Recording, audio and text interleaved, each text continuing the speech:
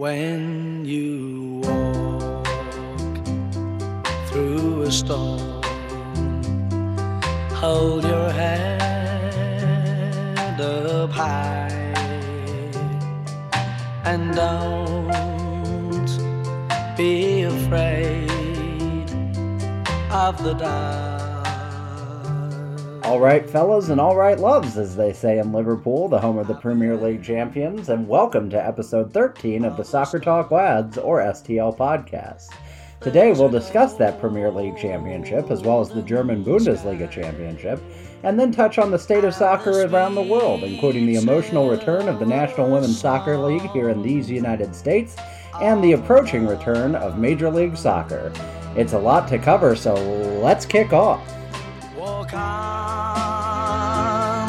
through the wind. Walk on through the rain. For your dreams be tossed and blown.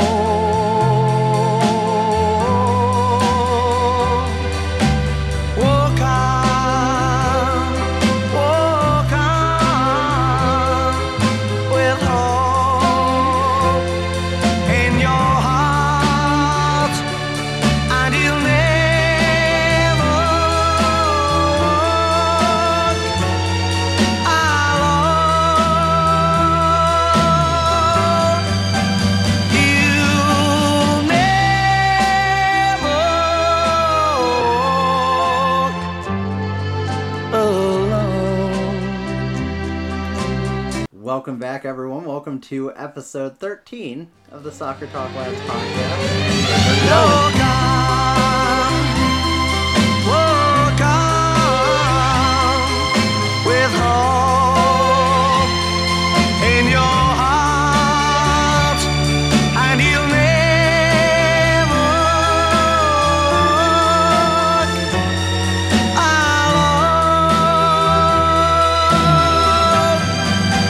You'll never walk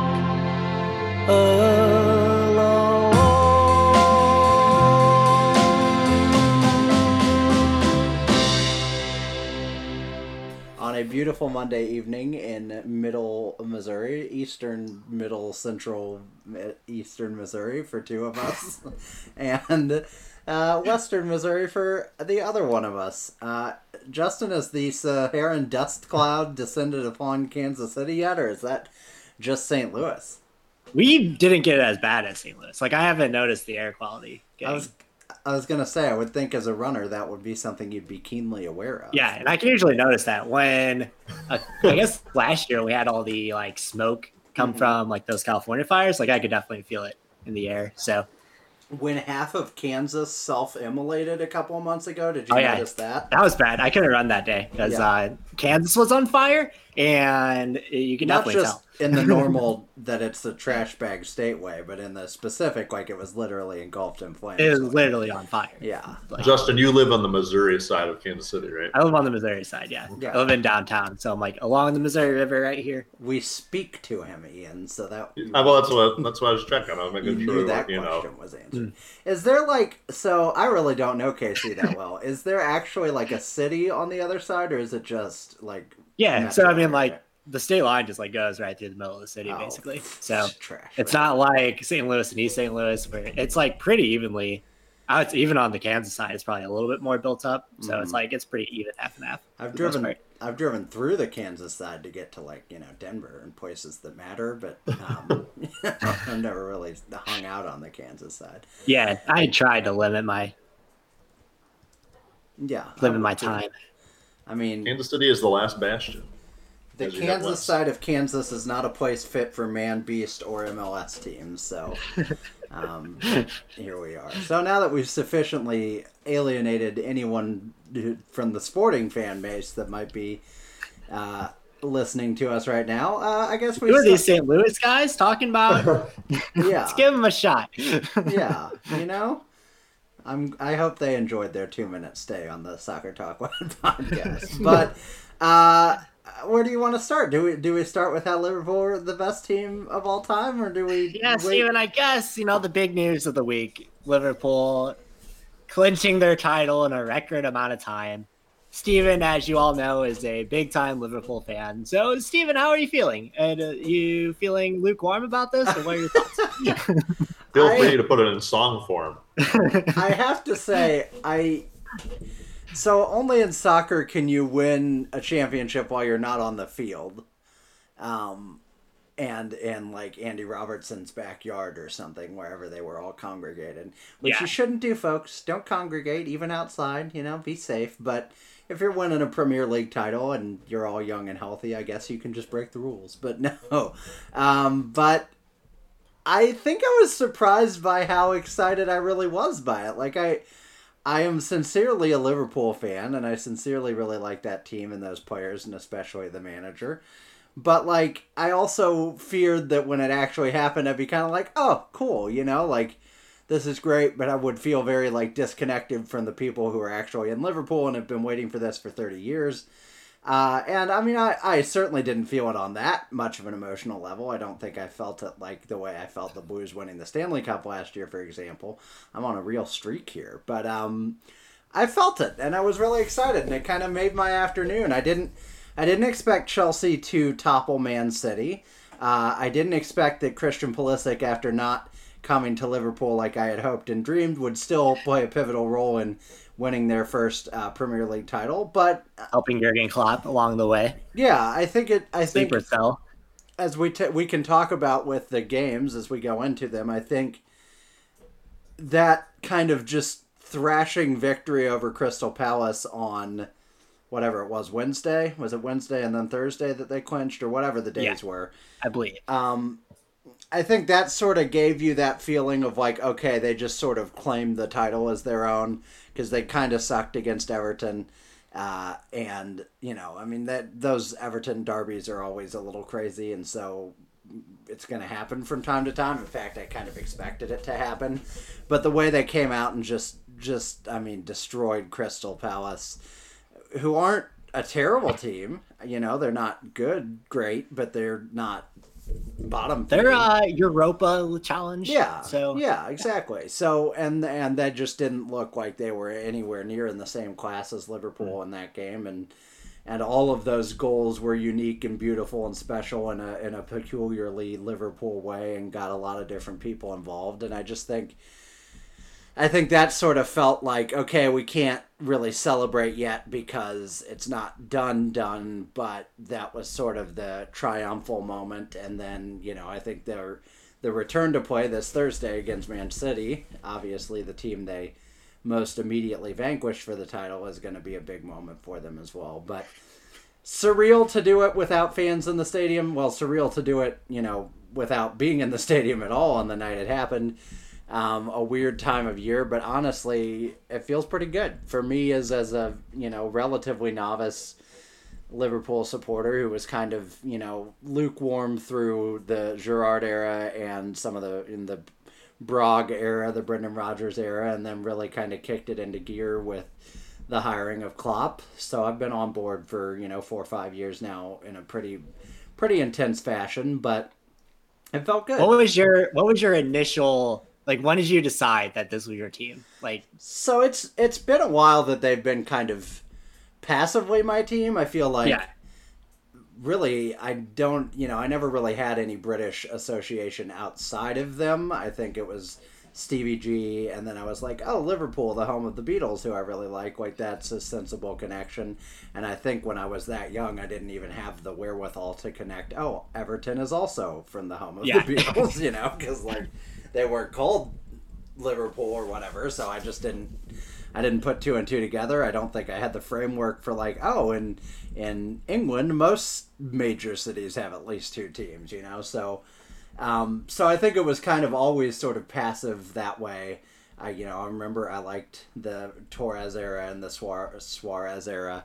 I was aware a little bit, mostly through FIFA and stuff, to be honest, but Dirk Kuyt, shout out to Dirk Kuyt, always holding it down on the FIFA games for me. But then it did become more serious when Klopp jumped on board. I just kind of felt like they went through that stretch of managers where it was just kind of like, I don't know if this is going to happen, and especially with Rodgers, and then it felt like, oh, Klopp is really the right guy. I connected to him because, I have a lot of German ancestry, speak a little German, so it just felt like a good fit. And he, is obviously so gregarious and likable himself, and so I think I really jumped on board then and have kind of followed ever since. And it's hard to dislike, that's for sure. He's like the perfect human being. Like, I don't know, like all these like celebrity, all these times celebrities get called out for bad stuff. I feel like if I ever had that happen,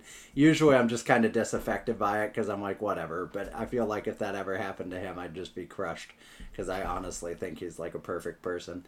But yeah, I've since then, over the last 5 years, I'd say I've been a lot more intense about it. Went to the game at Busch Stadium when they came, which ironically I think was like, they played Roma, so I'm pretty sure Salah was there, but was on Roma, and then like that was the summer that later on he flipped teams,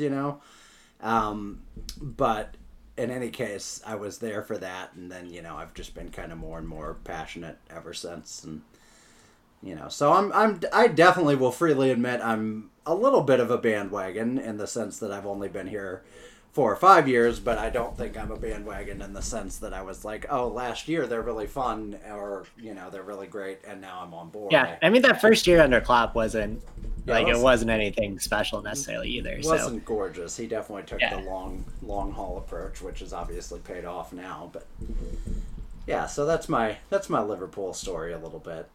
I find it interesting, like how Americans get attached to like European teams, because like for me, I remember like my dad watching Man U, and now I realize it's because they were like the only team that was on TV all the time growing up. And then like I just liked Wayne Rooney so much that I just like got attached to the team as I grew older. Like every FIFA game I wanted to be Wayne Rooney, so I'd always played Manchester United. And then I got attached, and then Sir Alex left, and then they became crap, and now I'm just stuck with them. But see, you're like on bandwagon in the opposite way, right? Yeah, the leaner times, and so I feel like that's an equal choice. I feel like it is interesting. I think a lot of American kids our age probably did initially get introduced through FIFA or FIFA Street or whatever the case might be. I think that was a big thing for a lot of people, or even like backyard soccer to some extent. Like I remember some of the Kobe Jones and folks who were in that game that like I wouldn't have probably ever been aware of any other way, So I think that's honestly a lot of my sports knowledge of my early lifetime came through that. Ian, you're a Tottenham fan. Yes. Why is that? I think I know this story, and I think it's fun. It's interesting. You guys were talking about a lot, but yeah, how Americans come to find their British Premier League spirit animal, and I think really spirit is part of it. Like I could pick any team, but I think like we've talked about before, it's one of those things where the structure of the Premier League is so different, or maybe just soccer in general across Europe, to a U.S. sport where there's a playoff at the end, and so you might look at like playoff appearances. If it was playoffs, I think I'd try and find a team that like normally makes the playoffs, but doesn't win all the time, just to have the fun of like, oh, they never win, but also they're also always in contention.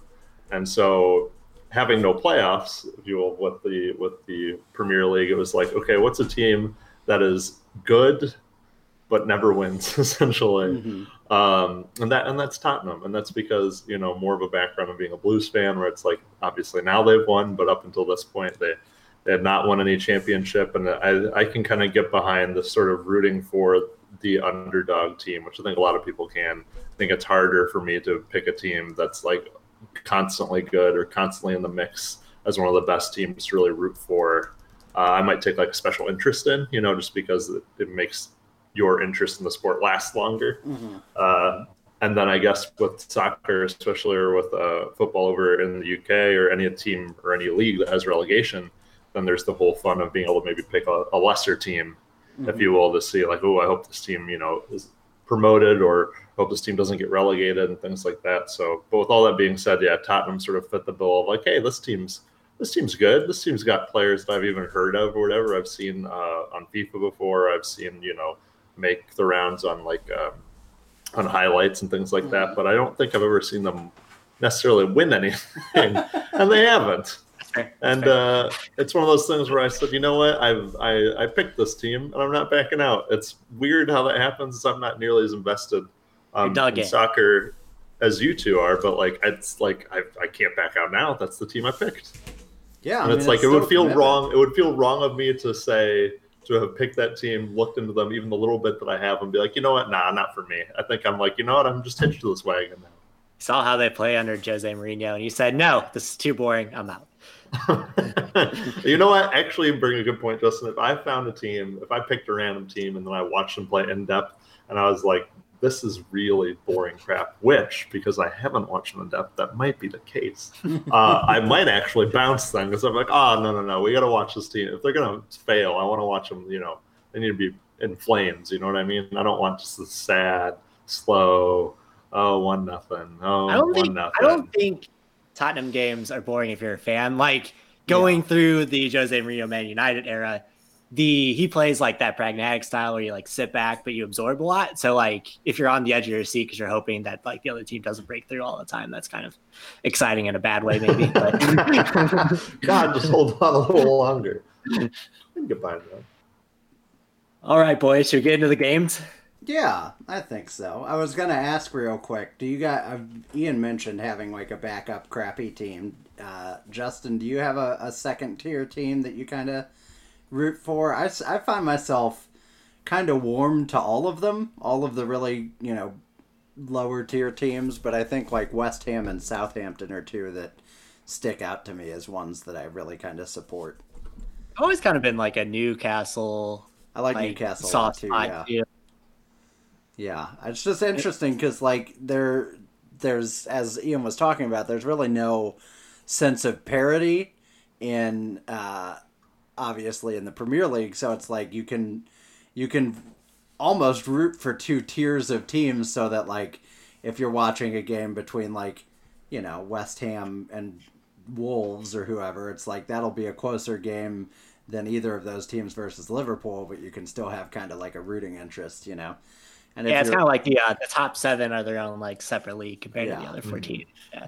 And if you're watching, who were we watching the other day? Southampton and Watford.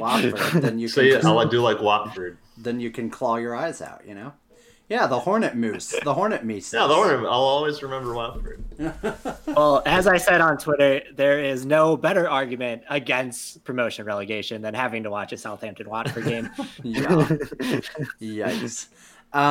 So yeah, let's send it both down sort of attitude. Yeah, just send like the bottom half of the league down. I used to think I'd hate the European Super League idea. And the more I think about it, the more I'm like, I don't know that I would hate that. I don't know that some teams deserve to, suffer this badly. Yeah. So yeah, let's go ahead and jump into the games then. Man City destroyed Arsenal and Burnley by a combined 8-0, and then lost to Chelsea. Wah wah. Thank you for both beating Stan Kroenke's team and losing to Christian Pulisic's team.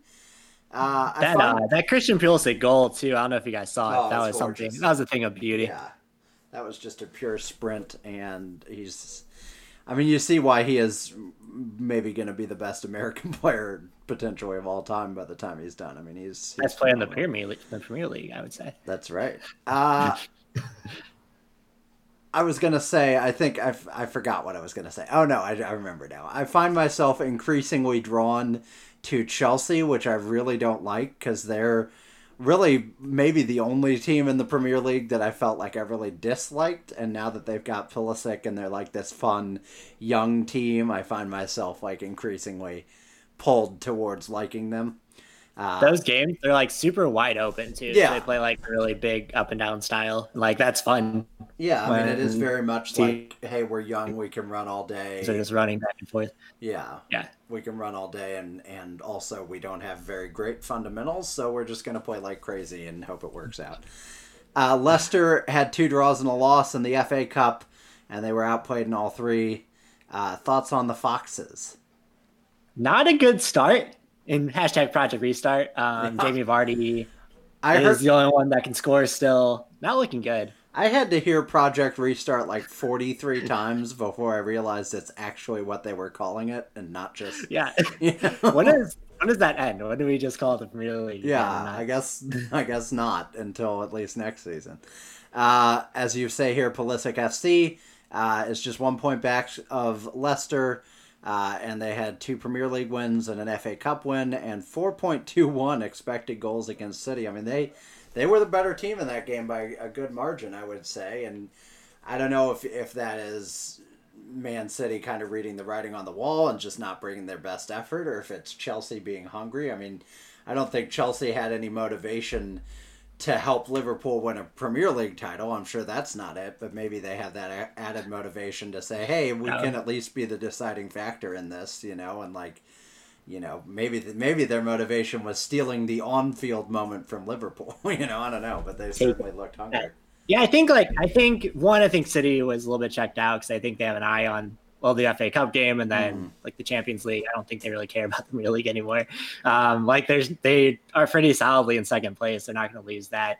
And Chelsea have a pretty good shot of passing Leicester now to like really cement that Champions League spot. Mm-hmm. So I don't know. They seem like a really hungry team right now. Yeah, they look good.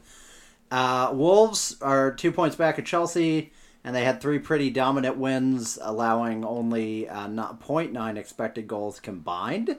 I mean, they did play Villa, West Ham, and Bournemouth, but you did say in the notes not to mention that. So don't mention that; it ruins the narrative. We can erase that.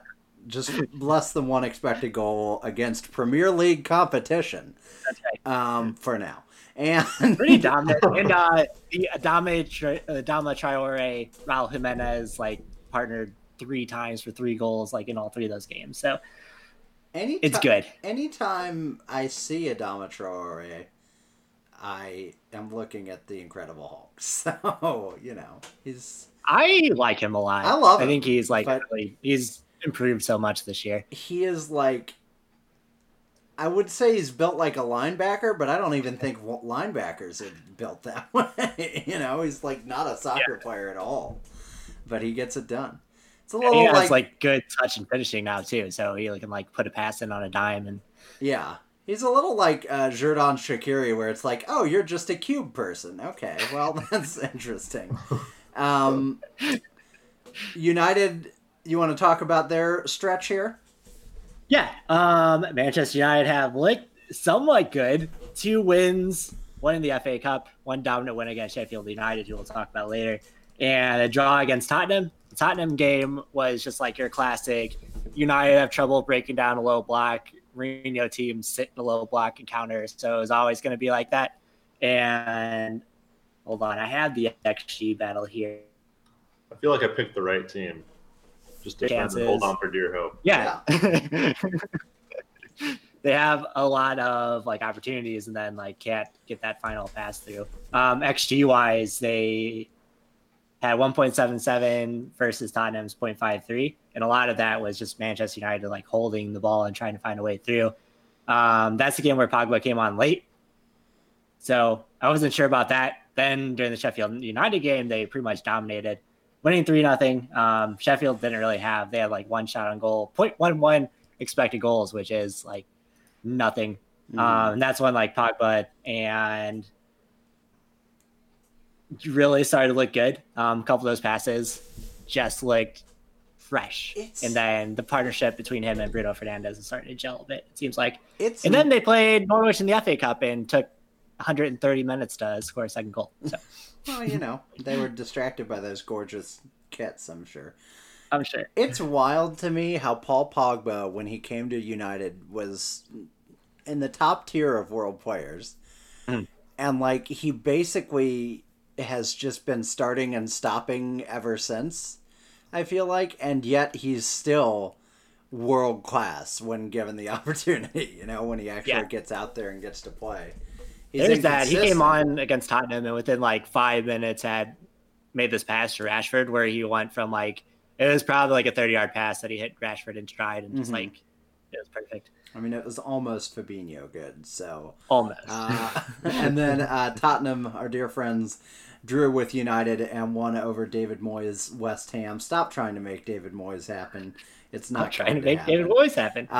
And they they were dominated in one, and they did dominate in the other. I would say that is as simple as in one they played Man United, and in another they played David Moyes' West Ham.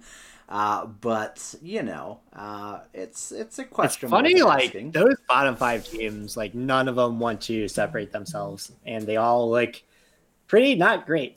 Yeah, they really ought to relegate like half of the bottom tier. Like Norwich, Villa, Bournemouth, West Ham, and Watford all have looked pretty bad. Yeah, in a lot of opportunities.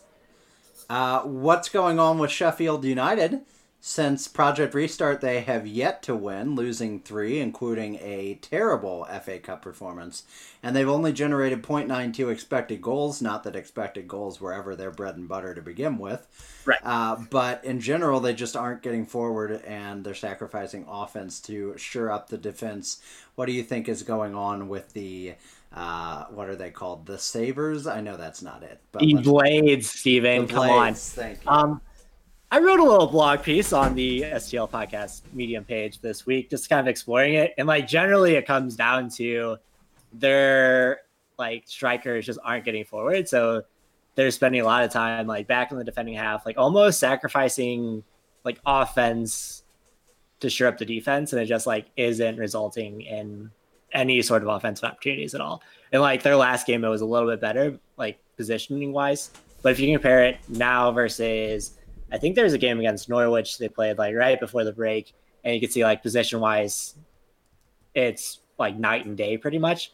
I had this theory, like looking at the Bundesliga games and looking at the Premier League games, where like a lot of times these teams that are like systems oriented, like Sheffield is for the most part, like aren't having as good a restarts just because it takes longer for that system to gel. And like if you're defense first, a lot of times defense is harder to like sharpen than like offensive talent. I think they're kind of happening there. Yeah. But what are your thoughts, Steve?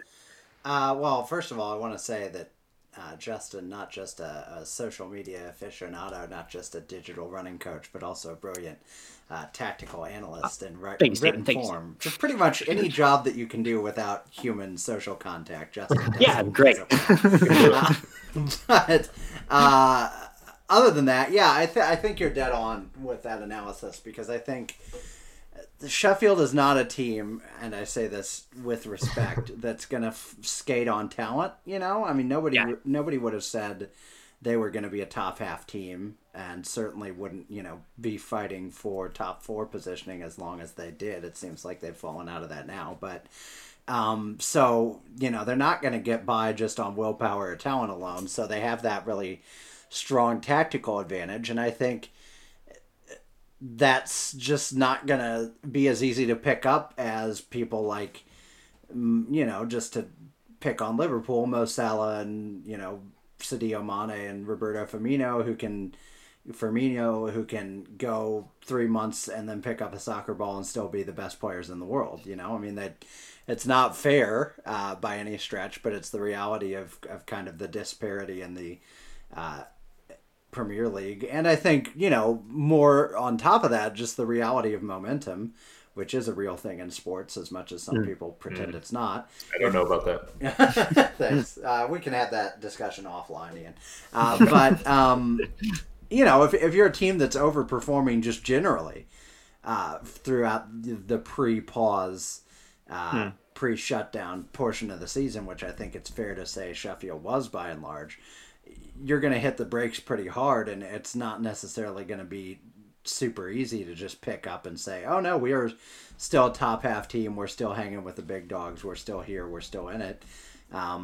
So yeah, I mean, I think it's a combination of those factors, and the reality that maybe the more they fall out of like a real chance at a Europa spot or even a Champions League spot, the less fight they have internally to just keep pushing. And because at the start of a season, a 9th place finish would have been really good for Sheffield. And now that they've kind of settled back into that, I wonder if that's part of it too.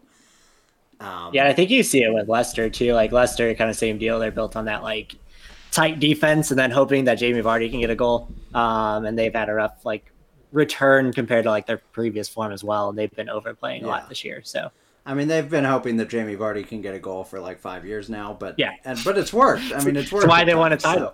So, so I'm not going to discredit them for that, but I mean, if they can't get him forward and get him scoring, I mean, it's so hard when you have one player.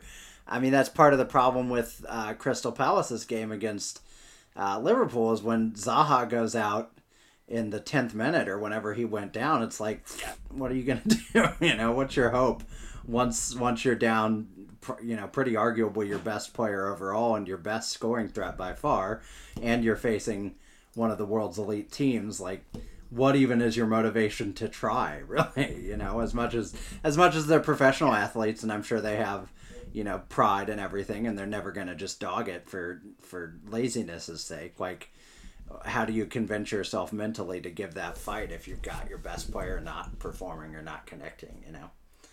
I don't know how you do it. Should we talk about Arsenal? And by that I mean, should we trash on Stan Kroenke's trash bag team? Always. Yeah, I think so. Ian, what are your impressions on Stan Kroenke as a football team owner? Okay, so I seriously was going to ask. So why is this man? Why does he own? First of all, why is this man? Yes. Oh, he was created in a test tube, I'm pretty sure. Yeah. By an evil scientist. Okay. Is he the Mew to Eugene Melnick's Mewtwo, or like how do we fall on that? They definitely come from the same fault, I feel like. Yeah, it's I would say they're both failed Mewtwo experiments, and then like Robert Kraft is the real Mewtwo. Oh, so like in my infinite naivete of this sport in this league, why would the Premier League allow this man to own a team, or is that not a thing? Can you just I guess in most sports leagues you can just own a team, they don't care. Yeah, but do they really not give a crap? The Premier League has the right to refuse ownership, but they're not going to refuse one of the richest men in the world. Yeah, and they've arguably got worse human beings in their rank, as difficult as that is for me to say. Oh, yeah, I think that was my biggest fear. He spent like just enough money to make sure that Arsenal is like a top 7 team, like always in Europe kind of team, but Stan Kroenke does the same thing in every place. He doesn't care at all about on-field product, as long as they're competitive enough for him to be making money on his investment. I mean, he's an investment owner. He's not a passionate owner. He doesn't care about the product of the team. He doesn't care about championships, even if there are quotes from 20 years ago where he claims that's all he cares about. Things he said with the Nuggets back in the day. He doesn't care, and I think, even trying to remove personal animus from it, which is difficult with one of the men I truly despise the most. I really think he wants his investment to make him money, and he doesn't care if they do that by having a nicer stadium with bigger sponsorships or by winning more games. And so, you just don't see him pouring the personal investment, the financial investment into it. And again, he's not cheap necessarily. That's not really the right word for it. But he's just not going to spend a lot on players and on coaches and on those sorts of things if it's not going to lose him money not to. Yeah, and I think also it's interesting because he definitely isn't involved in soccer operations at all. Like the dude probably doesn't even know how to play the game in any way. Probably doesn't even know what soccer ball is. But Arsenal also make these bad decisions, like re-signing David Luiz to another year contract, and that's where that comes from. Talk about for a while. I think too, it's as much as FIFA is a money sport, soccer is a money sport. It takes more than just throwing money at a problem. Yeah, to use Liverpool as an example. So Manuel Veth was actually talking about this on like a transfer market article where Liverpool, like, they spend a lot of money, but in order of their like team, they actually spent pretty smartly. Like most of their players like doubled in like transfer market value. So they spend, I think, like $600 million on this team, and currently they're worth like player worth is like $900 million. So I mean, well, you look at them, smartly. They haven't spent recklessly ever, really. Yeah.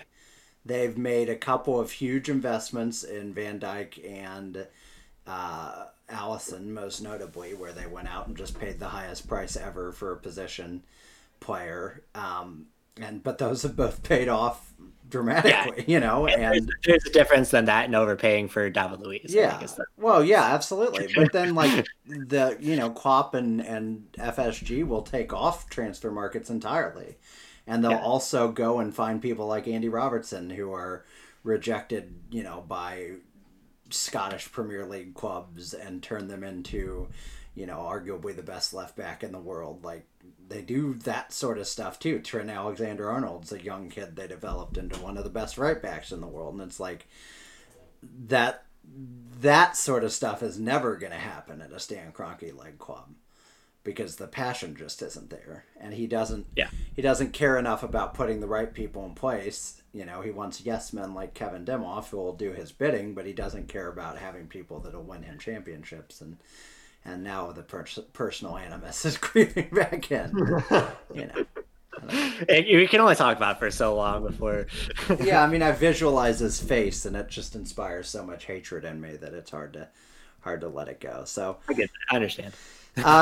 Right now, Premier League standings from top to bottom, real quick. Liverpool at 86 are Premier League champions, having clinched it. That's wild to think that they could not lose. They could lose every remaining game, and Man City could win every remaining game, and they still would not catch up. Leicester City follows Man City. Man City's at 63, Leicester at 55. Chelsea 1 point behind, 54. Wolves 2 points at 52.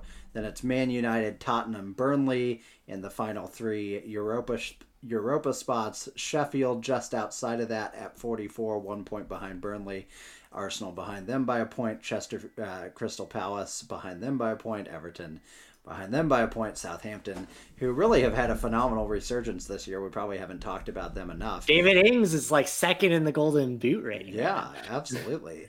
He is. They are 1 point behind Everton. Newcastle a point back, and then you get into the bottom third of the league, which is Brighton at 33, Watford 28. West Ham 27, and currently Bournemouth and Aston Villa tied at 27 in the relegation zone, and Norwich at 21 in the very little hope zone. Just a shame because like Norwich I can actually watch, where there's like other five I can't. So yeah. It doesn't make sense. Yeah, well, you love those jerseys and you love Pukki. Maybe that's it. Yeah. Maybe I'm biased. Maybe you're a big Pukki fan. In moving on to the Bundesliga, Bayern won their 8th straight title. Yawn. That's another argument for the Super League.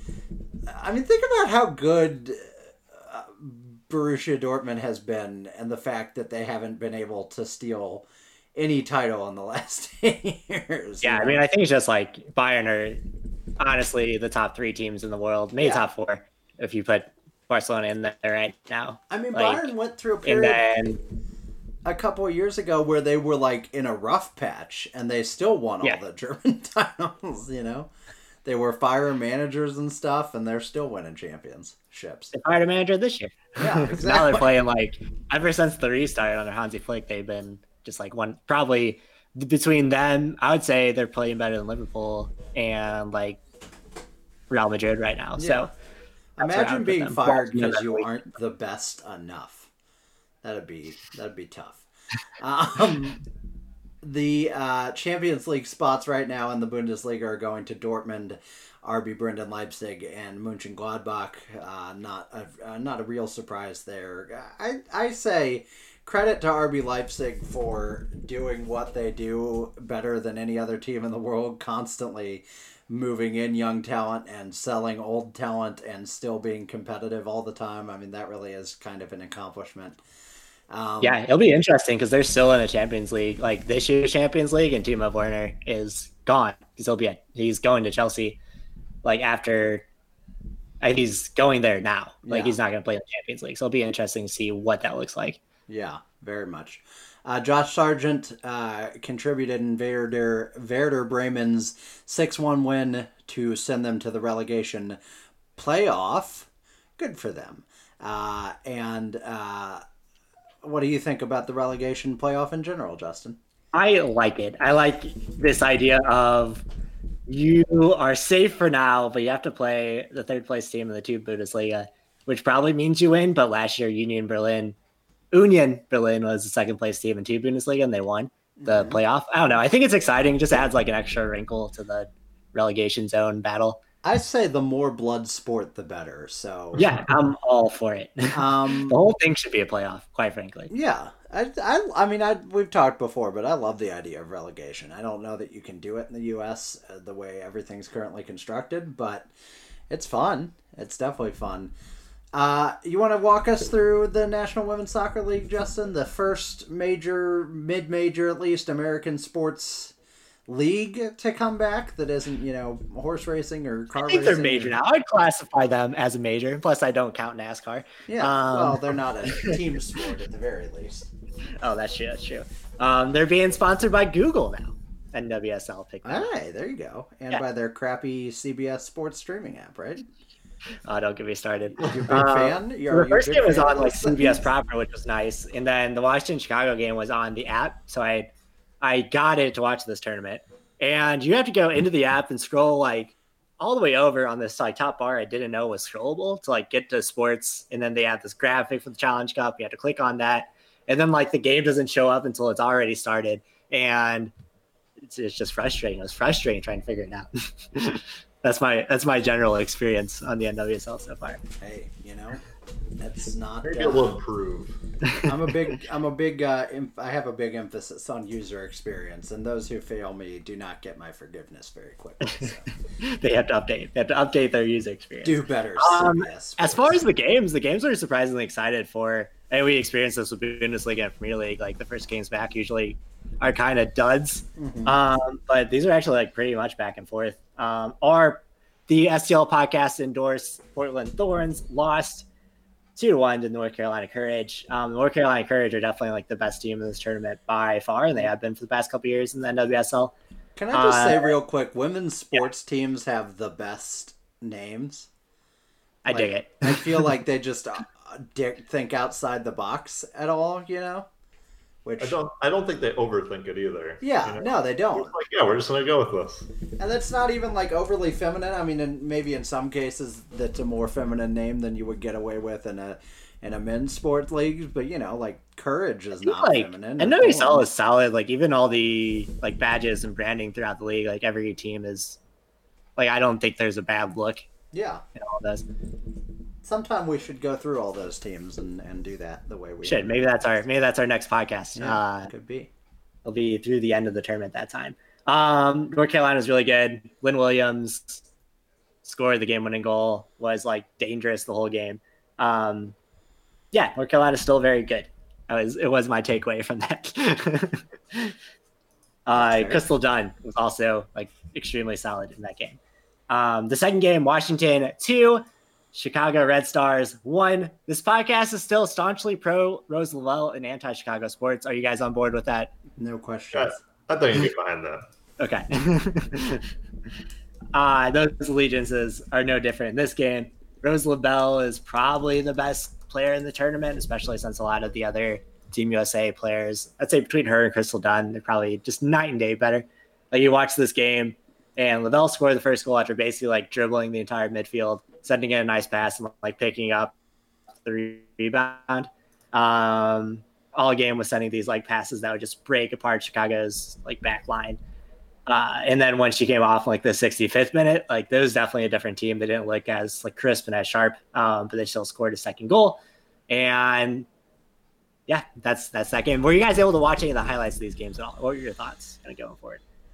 I saw some of the ceremony highlights, which were great, as we'll touch on in a minute. I didn't see a lot of the game highlights, but I think, I mean, I am in my own ignorance but excitement. I'm always like in awe of just how high level the women's game is, and I think that's a stereotype I constantly need to break in myself, as thinking it's in any way not as good as just MLS or anything else. But when I get to watch it, it's clear that I'm very wrong when I think that. So yeah, what I saw is just I mean, like, these games are always exciting, and I think like the good thing about the NWSL that the MLS doesn't have is that it's the best league in the world. Like, they're like teams like Olympic Lyon, PSG are really good women's teams, but like league wide from the top to bottom, it's the best league in the world, which for sure to me means a lot.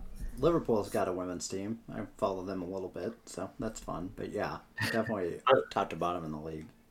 I was gonna say, I've noticed from watching, and maybe it's just the little bit I've watched, but I feel like there's a little less diving. I feel like I could be wrong. They don't call anything. That was my takeaway. Like, I think a player would have had to die for it to get a red card. It felt a little more like haywire. It felt a little more crazy. From the highlights I watched at least.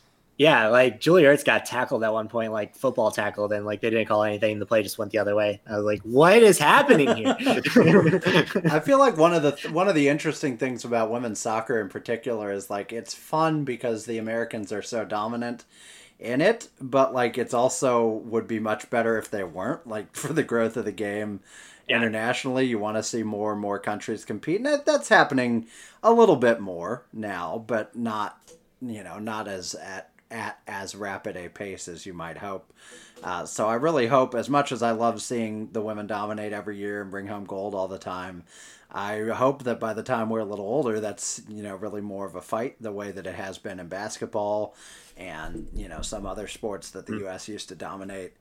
I really hope that we see it grow internationally, and as great as it is for the U.S. I can't speak anymore. The UWSL, NWSL NWSL. Yeah, my brain's broken.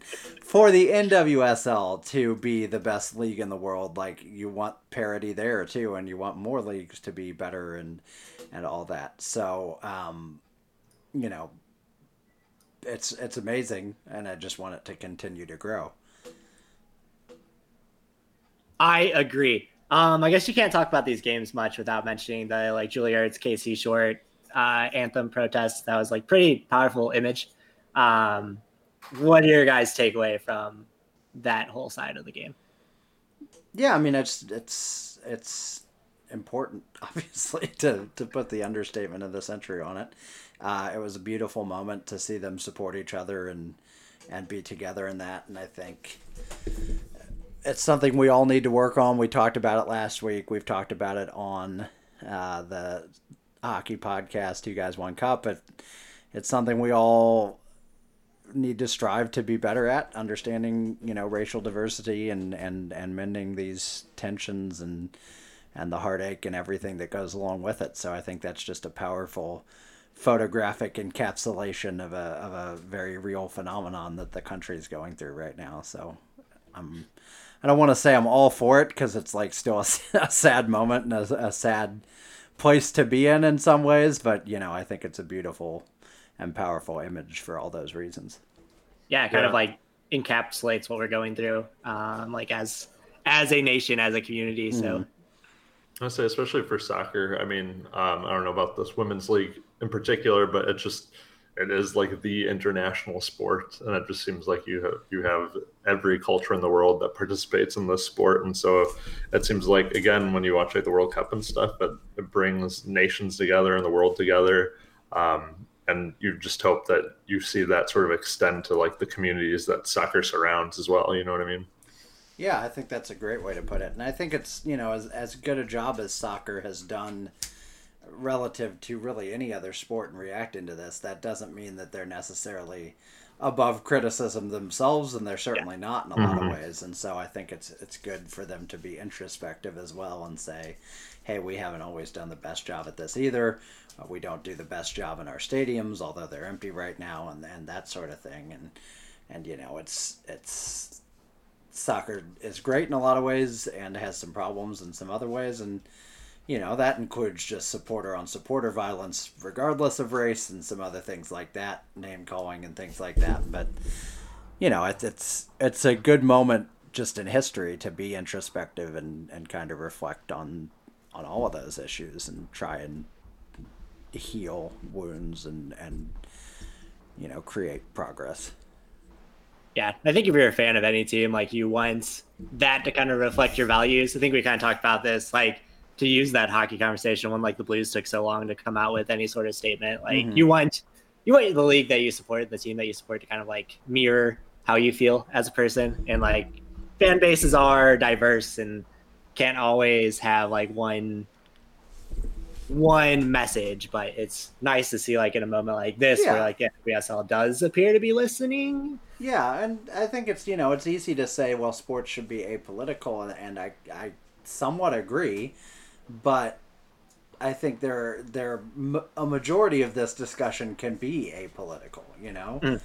We can talk about politics when we get to how do we solve this, how do we improve things, that sort of thing.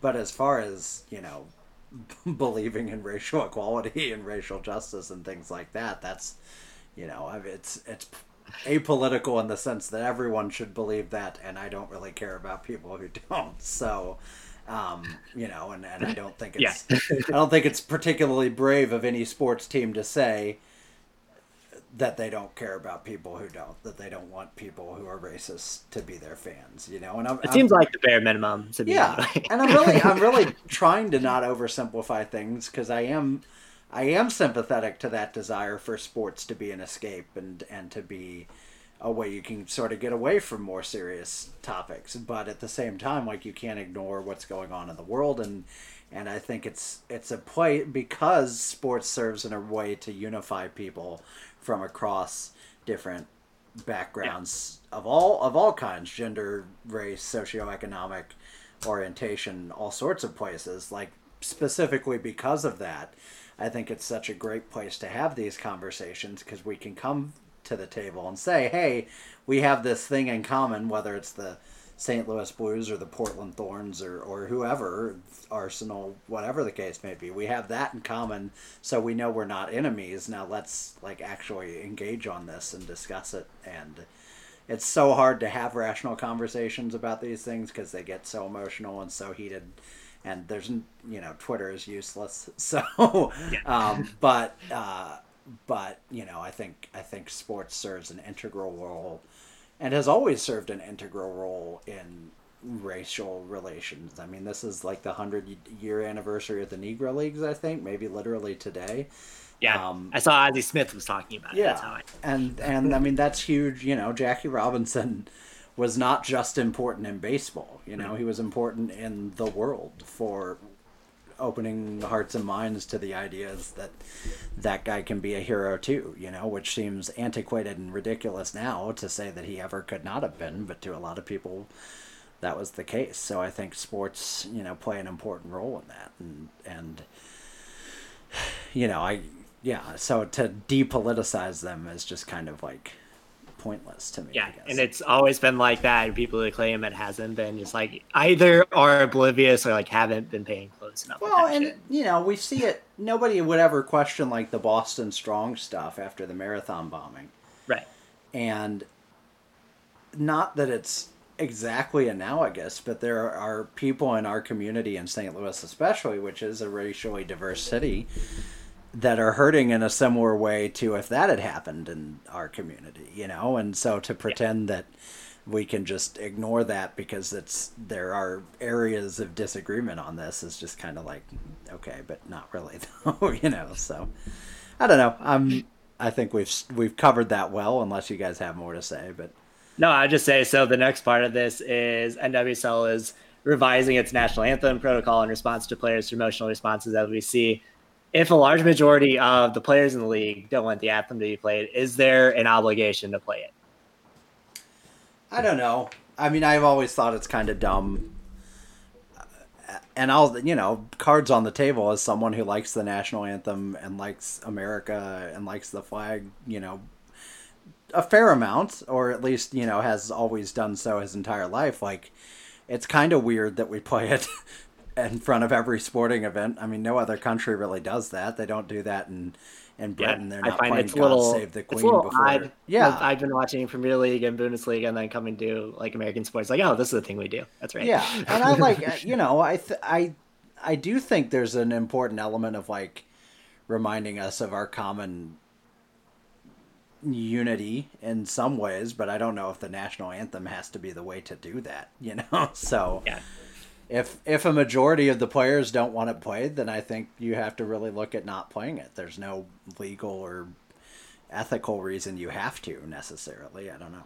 It's not. Yeah, it's interesting because I always think it's kind of interesting they have that they play a national anthem in the first place, but also it's the only reason I enjoy it at all, other than it sounds nice, is that it's just kind of a moment of like contemplation. Mm-hmm. And I mean this in the nicest way. I don't really think about it like deep inside of myself, like what it means to be an American when I hear that and everything. I'm more just like staring at the players, like in their moment of silence, before this big game happens, especially, big meaningful games. Like, oh man, it's like quiet now and you're like alone with yourself and you got to like psych yourself up probably. And, you've seen on TV and stuff like with World Cup games or here in the US where they like pan across the players and it's like, oh man, this is really cool. But like, you can do that with anything, or you can do that. They're still going to have lead ups, where they do like face offs where a kid drops a puck or brings a ball out or something. And so there's going to be times for that where it doesn't have to necessarily be the national anthem. So at least in my mind, you can preserve those moments with something else if that's what what they wanted. Yeah, and I think. Sorry, Justin. I think no, also. I totally agree. I think because it is like kind of a cool moment of like you take down like all the atmosphere for a moment. You can like observe the players, but yeah, I agree. And there is a way to like replace that. Yeah. And I think, there are cases where it is openly ridiculous in some ways too. Cause like, the NHL, it's always funny because they play the American national anthem. And then if you happen to be Canadian, if you happen to be playing a Canadian team, they'll play the Canadian. But even then, a third of the players are Finnish or Russian or Swedish, And then if it's just the American, well over half the players are Canadian. So it's like kind of ridiculous. That's obviously not as true in other sports, but it's just like there are good ways to do that. And I'm also not saying like abolish the national anthem. Or take it out of sports entirely. But if you're in a league where specifically a majority of players feel uncomfortable with its being played, especially when there aren't crowds in the stadium who can feel differently, it feels like, we don't have to play this. I don't know. So it's like, why are we doing it? Yeah, exactly. Those digital crowds would appreciate it. That's right. The ones I still don't quite understand from watching these games. Some of these was like black magic. To put these people on the stands. Joe Exotic's a big Leeds United fan. So. Yeah, they have funny cardboard cutouts. For those that missed it at the Leeds game, there's Joe Exotic was spotted in the crowd. Leeds United is never going to financially recover from this. The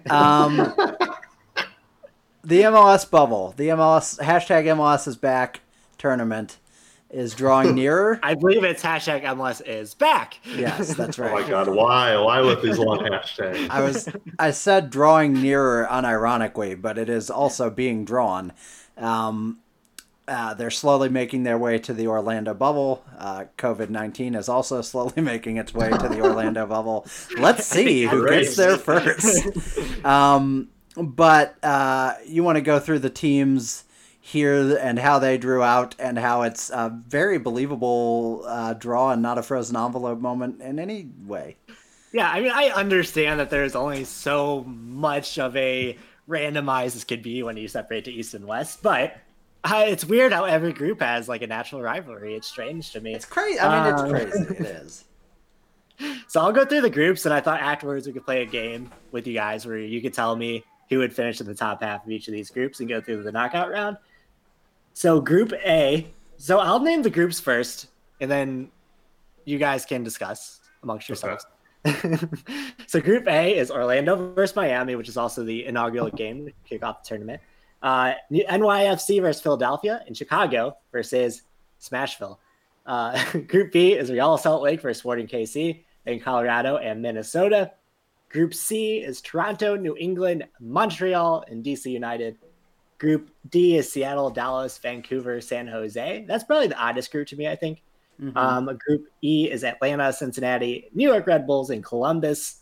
Group F is LAFC, LA Galaxy, Houston, and Portland.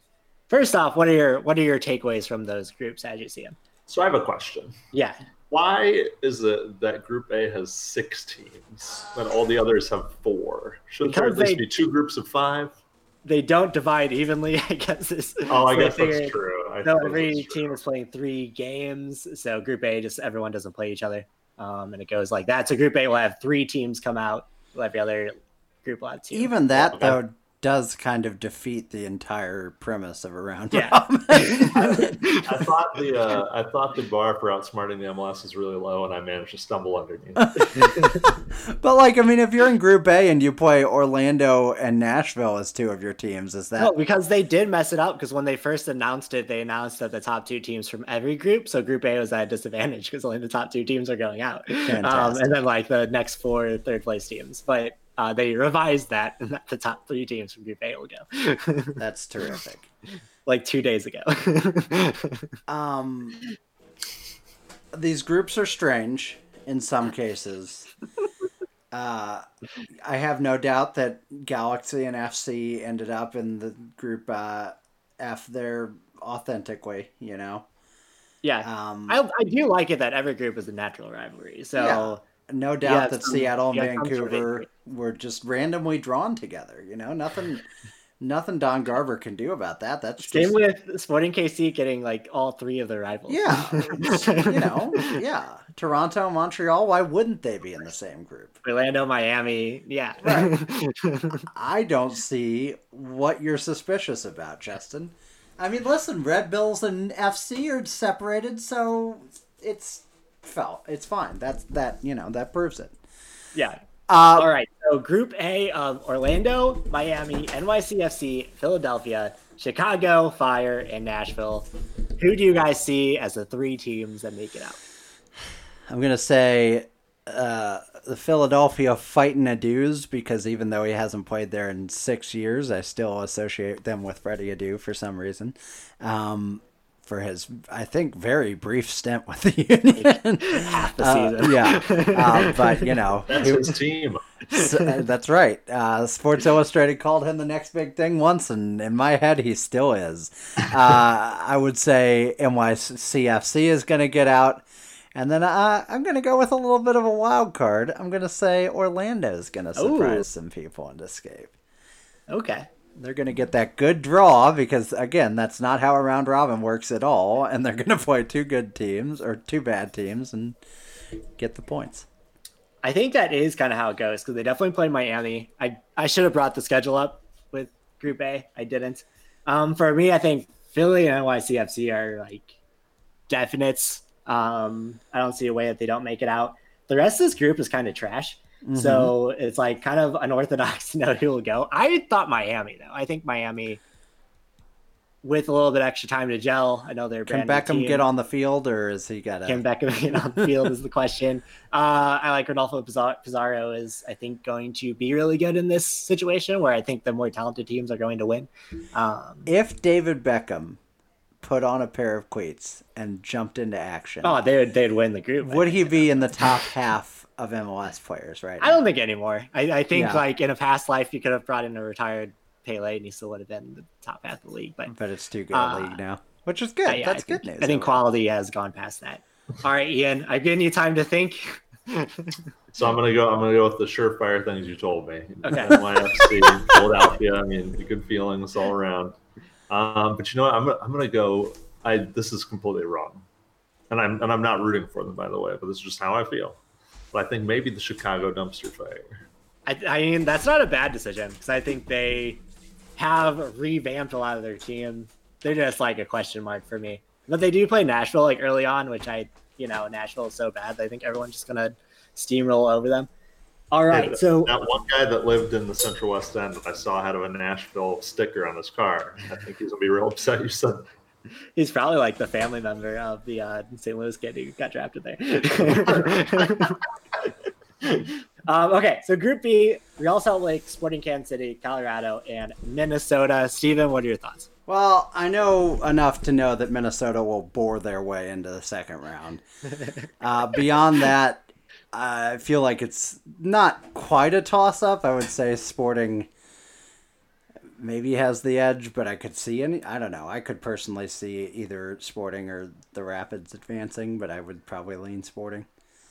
I think for me, like Sporting, because of how they started the year, assuming that same team shows up, I think they're the favorites. Yeah, I think Sporting and Colorado. Minnesota, like, will do something. They won't they won't allow a lot of goals. They won't score a lot of goals either. I could see all three of the teams beating up on Real Salt Lake, though, and Minnesota still like getting through. But my top two would be Sporting and Colorado. Minnesota's been through a lot. Target's been through a lot. Maybe I'm pulling for Minnesota. Yeah, and maybe this is a turning point for the community. Yeah. Ian, your thoughts? Group B. No, Minnesota will botch it, as they always do, right on the goal line. Sporting KC, and you know what? I know, again, off the board pick, but Real Salt Lake, because I like their logo. I think. Ian's off the board picks are garbage teams. Garbage. All right. Well, Ian's going off the board. Real Salt Lake. We gotta write down these predictions and actually hold ourselves to them. Yeah. All right, real quick. I was not told we'd be holding anything. Let's catch up. So Justin, in Group A, you were NYCFC, Philadelphia, and Miami. I was International FC, Philly, and Orlando, and Ian was FC, Philly, and the Chicago Dumpster Fires. Chicago. And then in Group B, I said Minnesota and Sporting. Justin, you said Sporting and Colorado. Yes. I think Sporting will win. I think Colorado, they've been so good under Robin Fraser. Like, I don't know. I think they're just one of those teams that, like, they shouldn't be as good as they are, but, like, they just gel together. Ian, you said Sporting and Real Salt Lake or Minnesota? Sporting. Okay. Never Minnesota. All right. Moving on to Group C, we have Toronto and Montreal, New England, DC United. I'm going all Canada here. I think pretty easily. I think that's smart. Toronto and Montreal take this one. I think I'm there with you. I think New England could get hot. It looked like decent over the last half of last year, but I am Team Toronto and I am Team Montreal. I like, by the way, how you talked about the Sporting KC team that showed up for the start of the season, meaning for the 2 games. Yeah. For the 2 games that we learned so much about them. Yeah, exactly. Ian, your thoughts on the Canada group? Canada all the way. Okay, yeah. All right. Total agreement there. We're big Thierry Henry fans. Here. That's right. Well, I actually am. So yeah, I think Montreal will be good because of him and his leadership. All right, Group D, we have Seattle, Dallas, Vancouver, and San Jose. This one was tough for me to pick, but Steven, I'll let you go. I think Seattle gets through. The next one is a little tough. I'll stick with the theme and go with the Whitecaps. I'm gonna say. All right. Okay. Gonna say this is Canada's year. That feels all right. Bold. That feels like just something wacky enough to happen in this. Yeah, it's like it's MLS. It's a tournament. It's not gonna go. Here's the thing. I know I'm wrong, but if I say it with enough conviction, I can convince other people to jump off the ship with me, Yeah, I agree. That board was big enough for both of them at the end of Titanic, but Rose was convincing enough that Jack let go. So obviously I agree with Steven. Seattle's number one. This is tough because I think like Dallas is young and good. San Jose under Almeida is like just such a good like team. But I don't think like team wise, the teams that gel like that are gonna have a tough time in this format. And Vancouver is just like a total wild card right now. So I'm gonna say Dallas. I'm gonna say Seattle and Dallas. Ian, what are your thoughts? Seattle. as much as it pains me to say as a Timbers fan. It's a diehard Timbers fan. Yeah. But I gotta go Canada again. I gotta go Vancouver. Oh, got 2 on the Vancouver. I said it with enough conviction to convince Ian. So You convinced Ian of it. that's the start. All right. Next, Group E, we have Atlanta, Cincinnati, New York Red Bulls, and Columbus. Steven, your thoughts? Well, Atlanta's gone through. Yeah.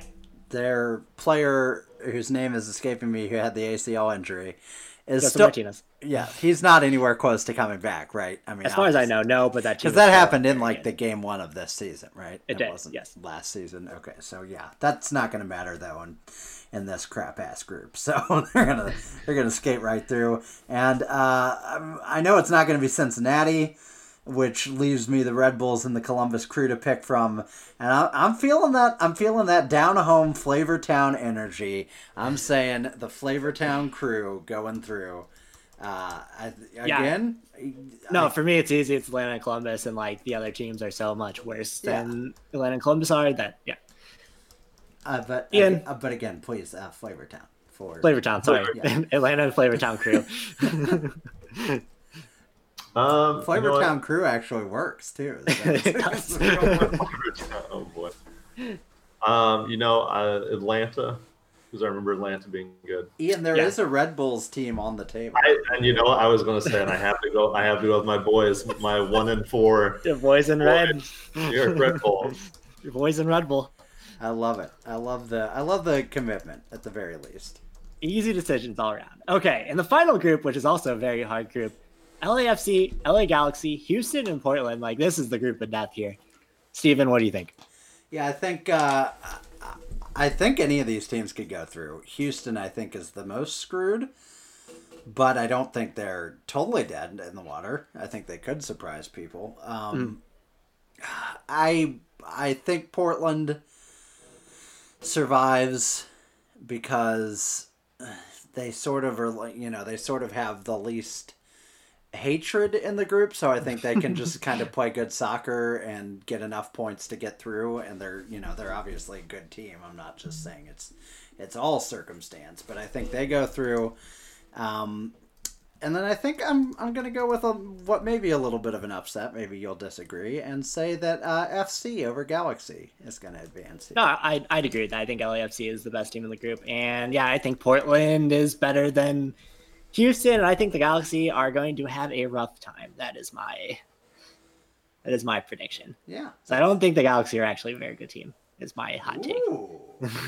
More on that on next week's episode.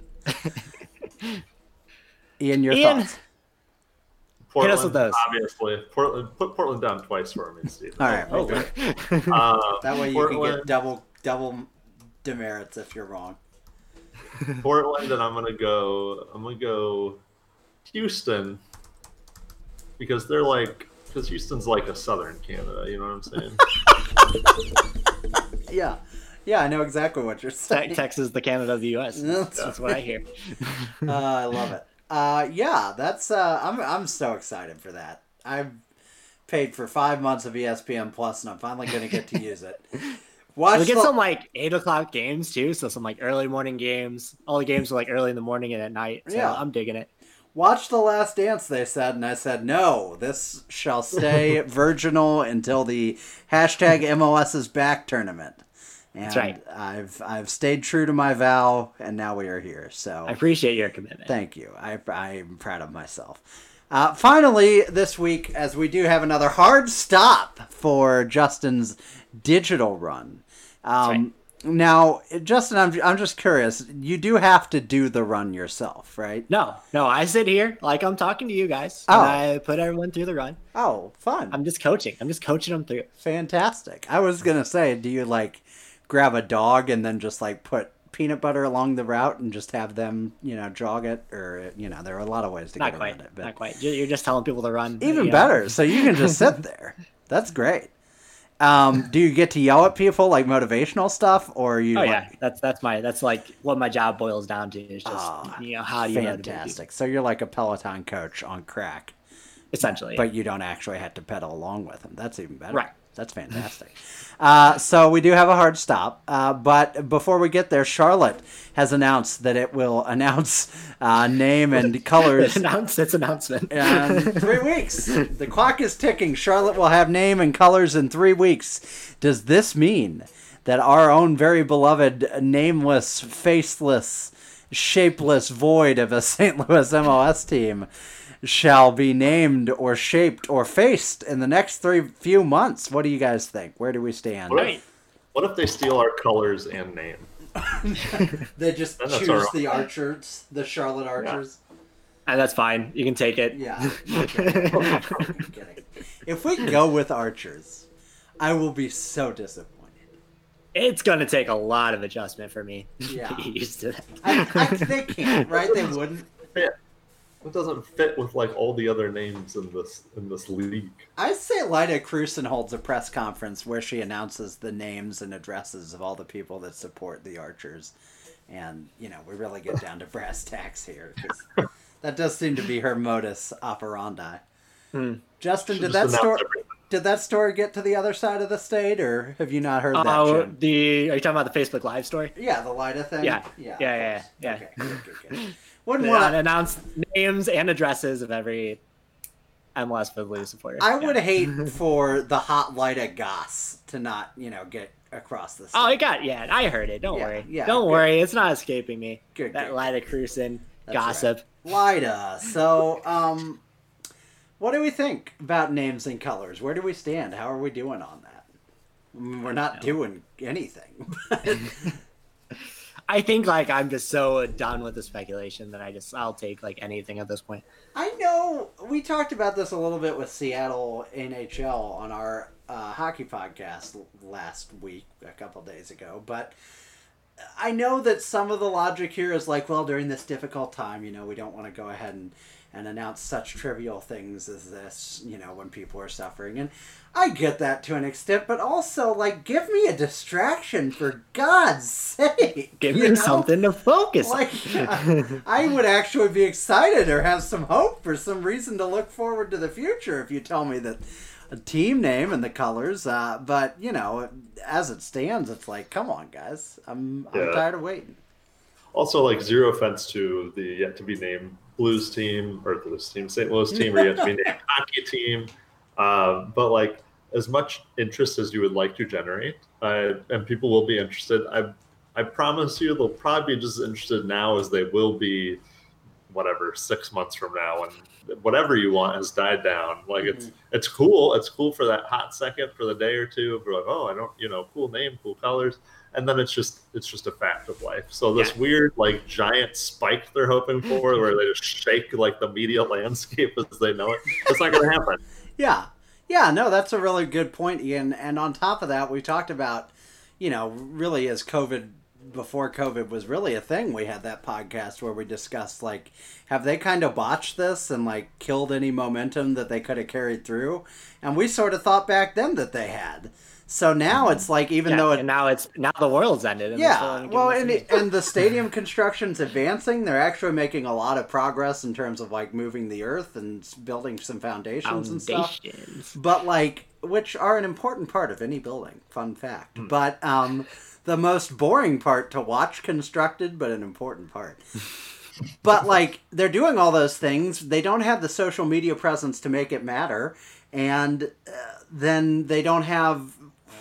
It's hard to talk about and get excited about hashtag MLS St. Louis team instead of, hashtag the Gateways or whatever. I mean, that's a stupid name. Don't do it, please. But whatever it's going to be, the Pioneers, the Explorers, whatever. It's hard for me to get as excited about a team that doesn't have a name, doesn't have a face or a color scheme as it is, for me to get hyped about whatever. Yeah, I mean, we're coming up on a year and a half, right? Yeah. As assuming schedule eventually returns back to normal. Yeah, for sure. And I feel the Battlehawks, as corny as it is, were a good example of St. Louis is going to embrace what you give them, And some of that was an FU to Stan Kroenke in the NFL, of course, but this is a It's gonna passionate have that same energy. Yeah, but this is a passionate fan base, and people are going to care, but you have to give them something to care about, and I just feel like we're not there yet. So I agree. Honestly, just start yelling "fuck Stan Kroenke" and Yeah. people will be on board. St. Louis, fuck Stan Kroenke's, I think is a good. I think it's FSN, or FSK, yeah. So that's the update on that. But we'll hopefully get some news from the St. Louis group before long. Anything else you guys want to touch on, Justin? I know you've got dwindling moments until you've got to get out of here anyway. No, I think we covered everything well as we possibly can. Yeah, well, we're as well as our mediocre talent. We're meager voices for the world of soccer, but we do our part. Ian, any wild conspiracy theories you'd like to spread out there? Oh man! Let me have it. I was just gonna go into the night quietly, but you know what? Why is there light coming off the moon? People tell me it's the sun, but like the sun's not around, so checkmate. Flat Earth? It's a flat Earth, Ian. I got to tell you, it's a flat Earth. I'm more of a cubed Earth sort of person. Like that's flat but six-sided. Did you guys know that all of the birds died out in the 1970s, and all the birds that you see now are just CIA drones? Is that a thing I did know people that. believe? How much money are they spending on drones? A lot. It seems like a wasted opportunity. I feel like but... you didn't need to match the same volume of birds, but that's impressive. Go CIA. That's fun. So, folks, follow us on Twitter at STL_podcast. Is it underscore? No, it's not. It's just STL podcast, right? Yeah. Follow us there. STL_podcast. You got it right. Huh? You got it right. STL_podcast. Okay, I was right. My brain is broken tonight, guys. I'm sorry. It's Monday. STL_podcast, and tweet at us your wild conspiracy theories. And we will, we'll discuss them on the show, maybe. If they're a joke, if they're real, we will not give you any oxygen to breathe. Was that supposed to be a joke? Who knows? People will find out. People find out next time we're together. But until then, unless you guys have anything else to say.